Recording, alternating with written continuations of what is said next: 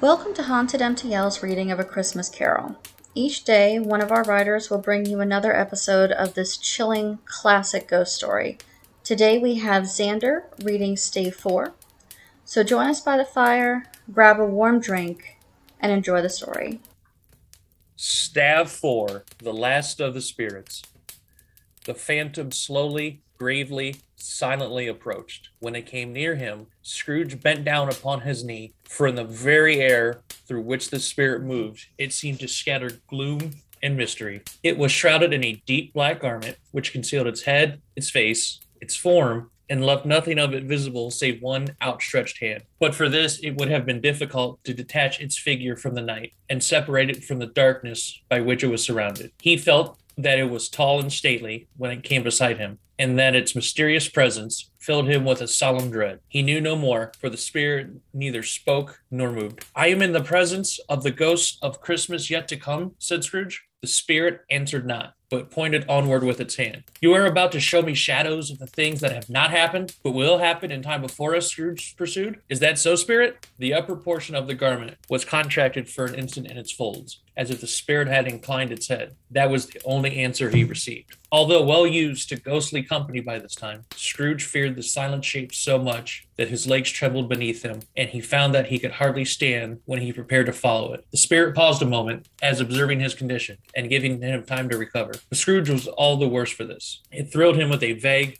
uncertain horror to know that behind the dusky shroud there were ghostly eyes intently fixed upon him, while he, though he stretched his own to the utmost, could see nothing but a spectral hand and one great heap of black. "Ghost of the future," he exclaimed, "I fear you more than any specter I have seen. But as I know your purpose is to do me good, and as I hope to live to be another man from what I was, I am prepared to bear you company and do it with a thankful heart. Will you not speak to me?" It gave him no reply. The hand was pointed straight before them. "Lead on," said Scrooge. "Lead on. The night is waning fast, and it is precious time to me, I know. Lead on, spirit." The phantom moved away as it had come toward him. Scrooge followed in the shadow of its dress, which bore him up, he thought, and carried him along. They scarcely seemed to enter the city, for the city rather seemed to spring up about them and encompass them of its own act, in the heart of it. On 'change, amongst the merchants, who hurried up and down, and chinked the money in their pockets, and conversed in groups, and looked at their watches, and trifled thoughtfully with their great gold seals, and so forth, and Scrooge had seen them often. The spirit stopped beside one little knot of businessmen. Observing that the hand was pointed to them, Scrooge advanced to listen to their talk. "No," said a great fat man with a monstrous chin. "I don't know much about it either way. I only know he's dead." "When did he die?" inquired another. "Last night, I believe." "Why? What was the matter with him?" asked a third, taking a vast quantity of snuff out of a very large snuff box. "I thought he'd never die." "God knows," said the first with a yawn. "What has he done with his money?" asked a red-faced gentleman with a pendulous excrescence on the end of his nose that shook like the gills of a turkey cock. "I haven't heard," said the man with the large chin, yawning again. "Left it to his company, perhaps. He hasn't left it to me, that's all I know." The pleasantry was received with a general laugh. "It's likely to be a very cheap funeral," said the same speaker, "for upon my life, I don't know of anybody to go to it.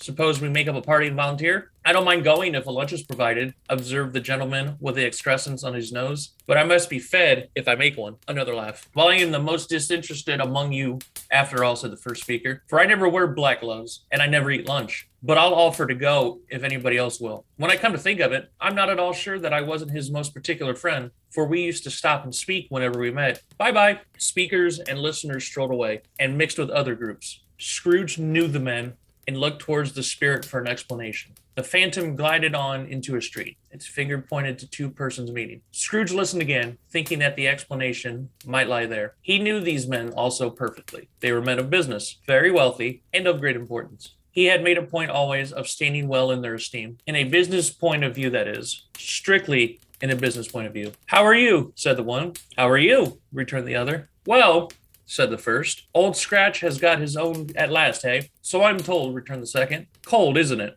"Seasonable for Christmas time. You're not a skater, I suppose?" No.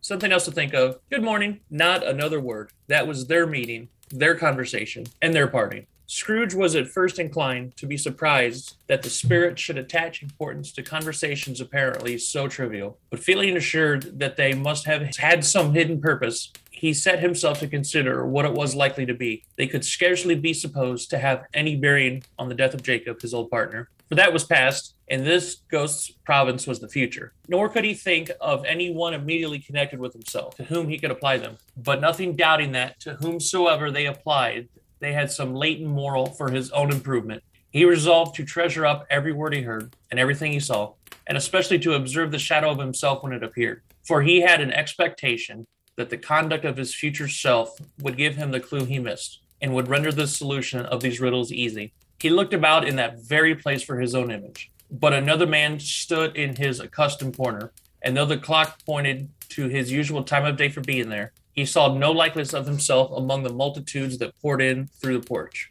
It gave him little surprise, however, for he had been revolving in his mind a change of life, and thought and hoped he saw newborn resolutions carried out in this. Quite in dark, beside him stood the phantom with its outstretched hand. When he roused himself from his thoughtful quest, he fancied from the turn of the hand, and its situation in reference to himself, that the unseen eyes were looking at him keenly. It made him shudder and feel very cold. They left the busy scene and went into an obscure part of the town where Scrooge had never penetrated before, although he recognized its situation and its bad repute. The ways were foul and narrow, the shops and houses wretched, the people half naked, drunken, slipshod, ugly. Alleys and archways, like so many cesspools, disgorged their offenses of smell and dirt and life upon the straggling streets, and the whole quarter reeked with crime, with filth, and misery. Far in this den of infamous resort, there was a low-browed beetling shop below a penthouse roof where iron, old rags, bottles, bones, and greasy offal were bought. Upon the floor within were piled heaps of rusty keys, nails, chains, hinges, files, scales, weights, and refuse iron of all kinds. Secrets that few would like to scrutinize were bred and hidden in the mountains of unseemly rags, masses of corrupted fat, and sepulchres of bones. Sitting in among the wares he dealt in, by a charcoal stove made of old bricks, was a gray-haired rascal, nearly 70 years of age, who had screened himself from the cold air without by a frowsy curtaining of miscellaneous tatters hung upon a line, and smoked his pipe in all the luxury of calm retirement. Scrooge and the Phantom came into the presence of this man, just as a woman with a heavy bundle slunk into the shop. But she had scarcely entered when another woman, similarly laden, came in too, and she was closely followed by a man in faded black, who was no less startled by the sight of them than they had been upon the recognition of each other. After a short period of blank astonishment, in which the old man with the pipe had joined them, they all three burst into a laugh. "Let the charwoman alone to be the first," cried she who had entered first. "Let the laundress alone to be the second, and let the undertaker's man alone to be the third. Look here, old Joe, here's a chance. If we haven't all three met here without meaning it, you couldn't have met in a better place," said old Joe, removing the pipe from his mouth. "Come into the parlor. You were made free of it long ago, you know, and the other two ain't strangers. Stop until I shut the door of the shop. Ah, how it squeaks. There ain't such a rusty bit of metal in this place as its own hinges, I believe, and I'm sure there's no such old bones here as mine. Ha ha! We're all suitable to our calling. We're well matched. Come into the parlor. Come into the parlor." The parlor was the space behind the screen of rags. The old man raked the fire together with an old stair rod, and having trimmed a smoky lamp, for it was night, with the stem of his pipe, put it in his mouth again. While he did this, the woman who had already spoken threw her bundle on the floor and sat down in a flaunting manner on a stool, crossing her elbows on her knees and looking with a bold defiance at the other two. "What odds, then? What odds, Mrs. Dilber?" said the woman. "Every person has a right to take care of themselves. He always did." "That's true indeed," said the laundress. "No man more so." "Why then, don't stand staring as if you was afraid, woman. Who's the wiser? We're not going to pick holes in each other's coats, I suppose." "No, indeed," said Mrs. Dilber and the man together. "We should hope not." "Very well, then," cried the woman. "That's enough. Who's the worse for the loss of a few things like these? Not a dead man, I suppose." "No, indeed," said Mrs. Dilber, laughing. "If he wanted to keep him after he was dead, a wicked old screw," pursued the woman, "why wasn't he natural in his lifetime? If he had been, he'd have had somebody to look after him when he was struck with death, instead of lying gasping out his last there, alone by himself." "It's the truest word that ever was spoke," said Mrs. Dilber. "It's a judgment on him." "I wish it was a little heavier judgment," replied the woman, "and it should have been. You may depend upon it, if I could have laid my hands on anything else. Open that bundle, old Joe, and let me know the value of it. Speak out plain. I'm not afraid to be the first, nor afraid for them to see it. We know pretty well that we were helping ourselves before we met here, I believe. It's no sin. Open the bundle, Joe. But the gallantry of her friends would not allow of this. And the man in faded black, mounting the breach first, produced his plunder. It was not extensive. A seal or two, a pencil case, pair of sleeve buttons, and a brooch of no great value were all. They were severally examined and appraised by old Joe, who chalked the sums he was disposed to give for each upon the wall, and then added them up into a total when he found there was nothing more to come. That's your account, said Joe, and I wouldn't give another sixpence if I was to be boiled for not doing it. Who's next? Mrs. Dilber was next. Sheets and towels, a little wearing apparel, 2 old-fashioned silver teaspoons, and a pair of sugar tongs, and a few boots. Her account was stated on the wall in the same manner. I always give too much to ladies. It's a weakness of mine, and that's the way I ruin myself, said old Joe. That's your account. If you had asked me for another penny and made it an open question, I'd repent of being so liberal and knock off half a crown. And now undo my bundle, Joe, said the first woman. Joe went down on his knees for the greater convenience of opening it, and having unfastened a great many knots, dragged out a large and a heavy roll of some dark stuff. What do you call this, said Joe. Bed curtains. Ah, returned the woman, laughing and leaning forward on her crossed arms. Bed curtains. You don't mean to say you took them down, rings and all, with him lying there, said Joe. Yes, I do, replied the woman. Why not? You were born to make your fortune, said Joe, and you'll certainly do it. I certainly shan't hold my hand when I can get anything in it by reaching it out for the sake of such a man as he was. I promise you, Joe, returned the woman coolly. Don't drop that oil upon the blankets now. His blankets? Asked Joe. Who else's do you think? Replied the woman. He isn't likely to take cold without him, I dare say. I hope he didn't die of anything catching, eh? Said old Joe, stopping in his work and looking up. Don't you be afraid of that, returned the woman. I ain't so fond of his company that I'd loiter about him for such things if he did. Ah, you may look through that shirt until your eyes ache, but you won't find a hole in it, nor a threadbare place. It's the best he had, and a fine one, too. They'd have wasted it if it hadn't been for me. What do you call wasting of it? Asked old Joe. Putting it on him to be buried in, to be sure, replied the woman with a laugh. Somebody was fool enough to do it, but I took it off again. If calico ain't good enough for such a purpose, it isn't good enough for anything. It's quite as becoming to the body. He can't look uglier than he did in that one. Scrooge listened to this dialogue in horror. As they sat grouped about their spoil, in the scanty light afforded by the old man's lamp, he viewed them with a desiccation and disgust, which could hardly have been greater, though they had been obscene demons marketing the corpse himself. Ha ha! Laughed the same woman when old Joe, producing a flannel bag with money in it, told out their several games upon the ground. This is the end of it, you see. He frightened everyone away from him when he was alive, to profit us when he was dead. Ha ha ha! Spirit, said Scrooge, shuddering from head to foot. I see. The case of this unhappy man might be my own. My life tends that way now. Merciful heaven, what is this? He recoiled in terror, for the scene had changed. Now he almost touched a bed, a bare, uncurtained bed, on which beneath a ragged sheet there lay a something covered up, which, though it was dumb, announced itself in awful language. The room was very dark, too dark to be observed with any accuracy, though Scrooge glanced round it in obedience to his secret impulse, anxious to know what kind of room it was. A pale light, rising in the outer air, fell straight upon the bed, and on it, plundered and bereft, unwatched, unwept, uncared for, was the body of this man. Scrooge glanced towards the phantom. Its steady hand was pointed to the head. The discoverer was so carelessly adjusted that the slightest raising of it, the motion of a finger upon Scrooge's part, would have disclosed the face. He thought of it, felt how easy it would be to do, and longed to do it, but had no more power to withdraw the veil than to dismiss the spectre at his side. O cold, cold, rigid, dreadful death, set up thine altar here, and dress it with such terrors as thou hast at thy command, for this is thy dominion. For the loved, revered, and honored head, thou canst not turn one hair to thy dread purposes, or make one feature odious. It is not that the hand is heavy, and will fall down when released. It is not that the heart and pulse are still, but that the hand was open,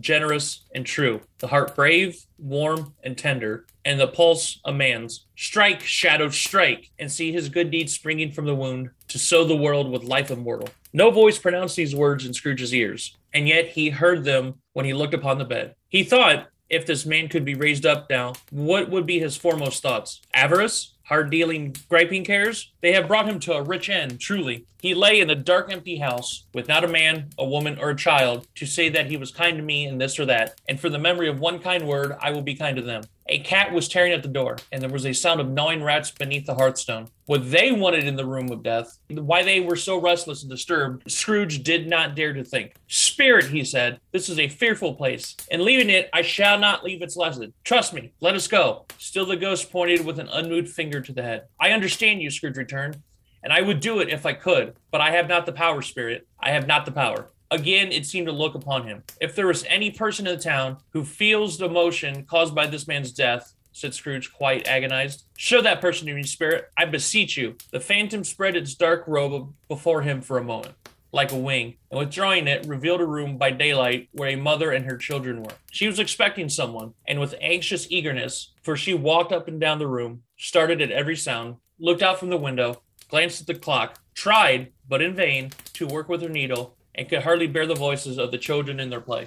At length, the long-expected knock was heard. She hurried to the door, met her husband, a man whose face was careworn and depressed, though he was young. There was a remarkable expression in it now, a kind of serious delight of which he felt ashamed, and which he struggled to repress. He sat down to the dinner that had been hoarding for him by the fire, and when she asked him faintly what news, which was not until after a long silence, he embarrassed how to answer. Is it good, she said, or bad, to help him? Bad, he answered. We are quite ruined? No, there is hope yet, Caroline. If he relents, she said, amazed, there is. Nothing is past hope if such a miracle had happened. He is past relenting, said her husband. He is dead. She was a mild and patient creature if her face spoke truth, but she was thankful in her soul to hear it, and she said so with clasped hands. She prayed forgiveness the next moment and was sorry, but the first was the emotion of her heart. What the half-drunken woman whom I told you of last night said to me, when I tried to see him and obtain a week's delay, and what I thought was a mere excuse to avoid me, turns out to have been quite true. He was not only very ill, but dying then. To whom will our debt be transferred? I don't know. But before that time, we shall be ready with the money. And even though we were not, it would be a bad fortune indeed to find so merciless a creditor and his successor. We may sleep tonight with light hearts, Caroline.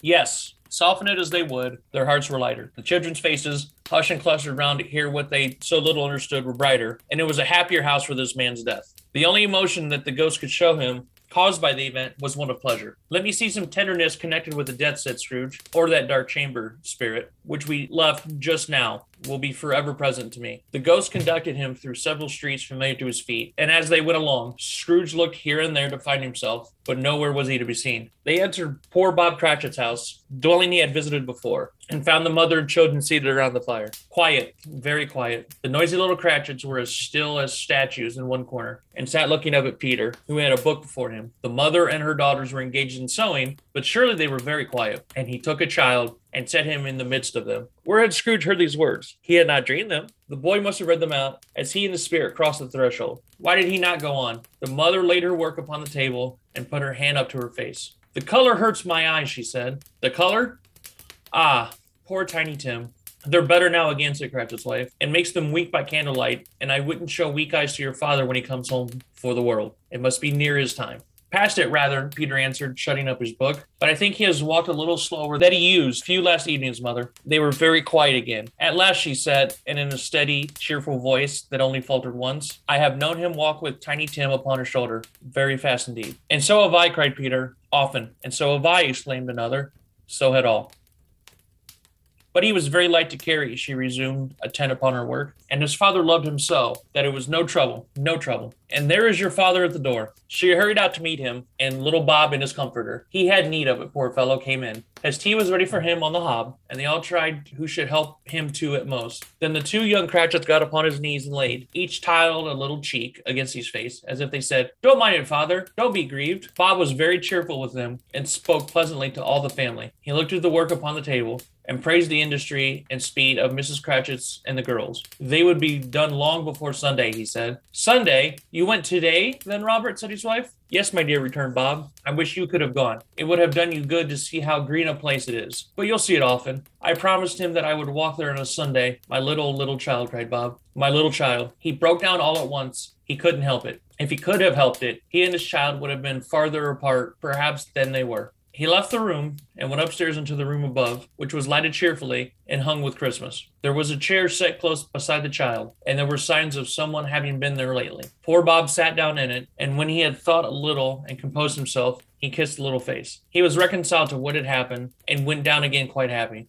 They drew about the fire and talked, the girls and mother working still. Bob told them of the extraordinary kindness of Mr. Scrooge's nephew, whom he had scarcely seen but once, and who, meeting him in the street that day, and seeing that he looked just a little down, said Bob, inquired what had happened to distress him. On which, said Bob, for he is the pleasantest spoken gentleman you have ever heard, I told him. I am heartily sorry for it, Mr. Cratchit, he said, and heartily sorry for your good wife. By the by, how he even knew that, I don't know. Knew what, my dear? Why, that you were a good wife, replied Bob. Everybody knows that, said Peter. Very well observed, my boy, cried Bob. I hope they do. Heartily sorry, he said, for your good wife. If I can be of service to you in any way, he said, giving me his card, that's where I live. Pray come to me. Now it wasn't, cried Bob, for the sake of anything he might be able to do for us, so much as for his kind way, that this was quite delightful. It really seemed as if he had known our Tiny Tim and felt with us. I'm sure he's a good soul, said Mrs. Cratchit. You would be sure of it, my dear, returned Bob, if you saw and spoke to him. I shouldn't be at all surprised. Mark what I say, if he got Peter a better situation.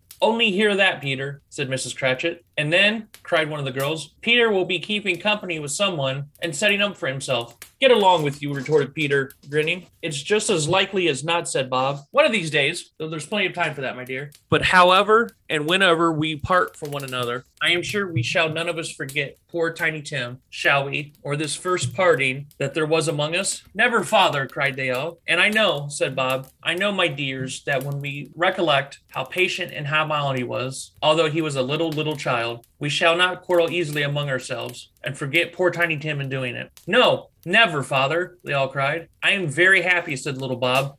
I am very happy. Mrs. Cratchit kissed him. His daughters kissed him. The two young Cratchits kissed him. And Peter and himself shook hands. Spirit of Tiny Tim, thy childish essence was from God. Spectre, said Scrooge. Something informs me that our parting moment is at hand. I know it, but I know not how. Tell me what man that was whom we saw lying dead. The ghost of Christmas yet to come conveyed him, as before, though at a different time, he thought. Indeed, there seemed no order in these latter versions, save that they were in the future, into the resorts of businessmen, but showed him not himself. Indeed, the spirit did not stay for anything, but went straight on, as to the end just now desired, until besought by Scrooge to tarry for a moment. This court, said Scrooge, though which we hurry now, is where my place of occupation is, and has been for a length of time. I see the house. Let me behold what I shall be in days to come. The spirit stopped. The hand was pointed elsewhere. The house is yonder, Scrooge exclaimed. Why do you point away? The inexorable finger underwent no change. Scrooge hastened to the window of his office and looked in. It was an office still, but not this. The furniture was not the same, and the figure in the chair was not himself.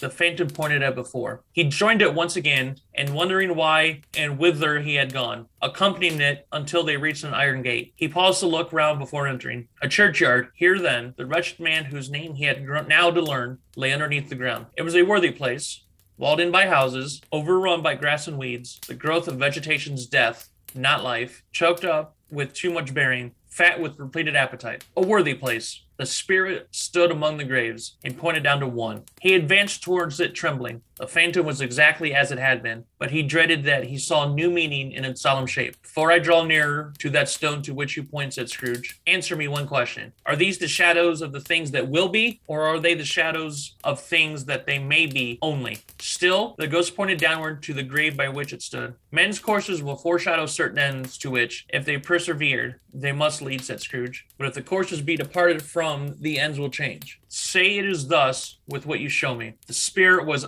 immovable as ever. Scrooge crept towards it, trembling as he went, and following the finger, read upon the stone of the neglected grave by his own name, Ebenezer Scrooge. Am I that man who lay upon the bed? He cried upon his knees. The finger pointed from the grave to him and back again. No, spirit. Oh, no, no. The finger was still there. Spirit, he cried, tight clutching in his robe. Hear me. I am not the man I was. I will not be the man I must have been for this intercourse. Why show me this, if I am past all hope? For the first time, the hand appeared to shake.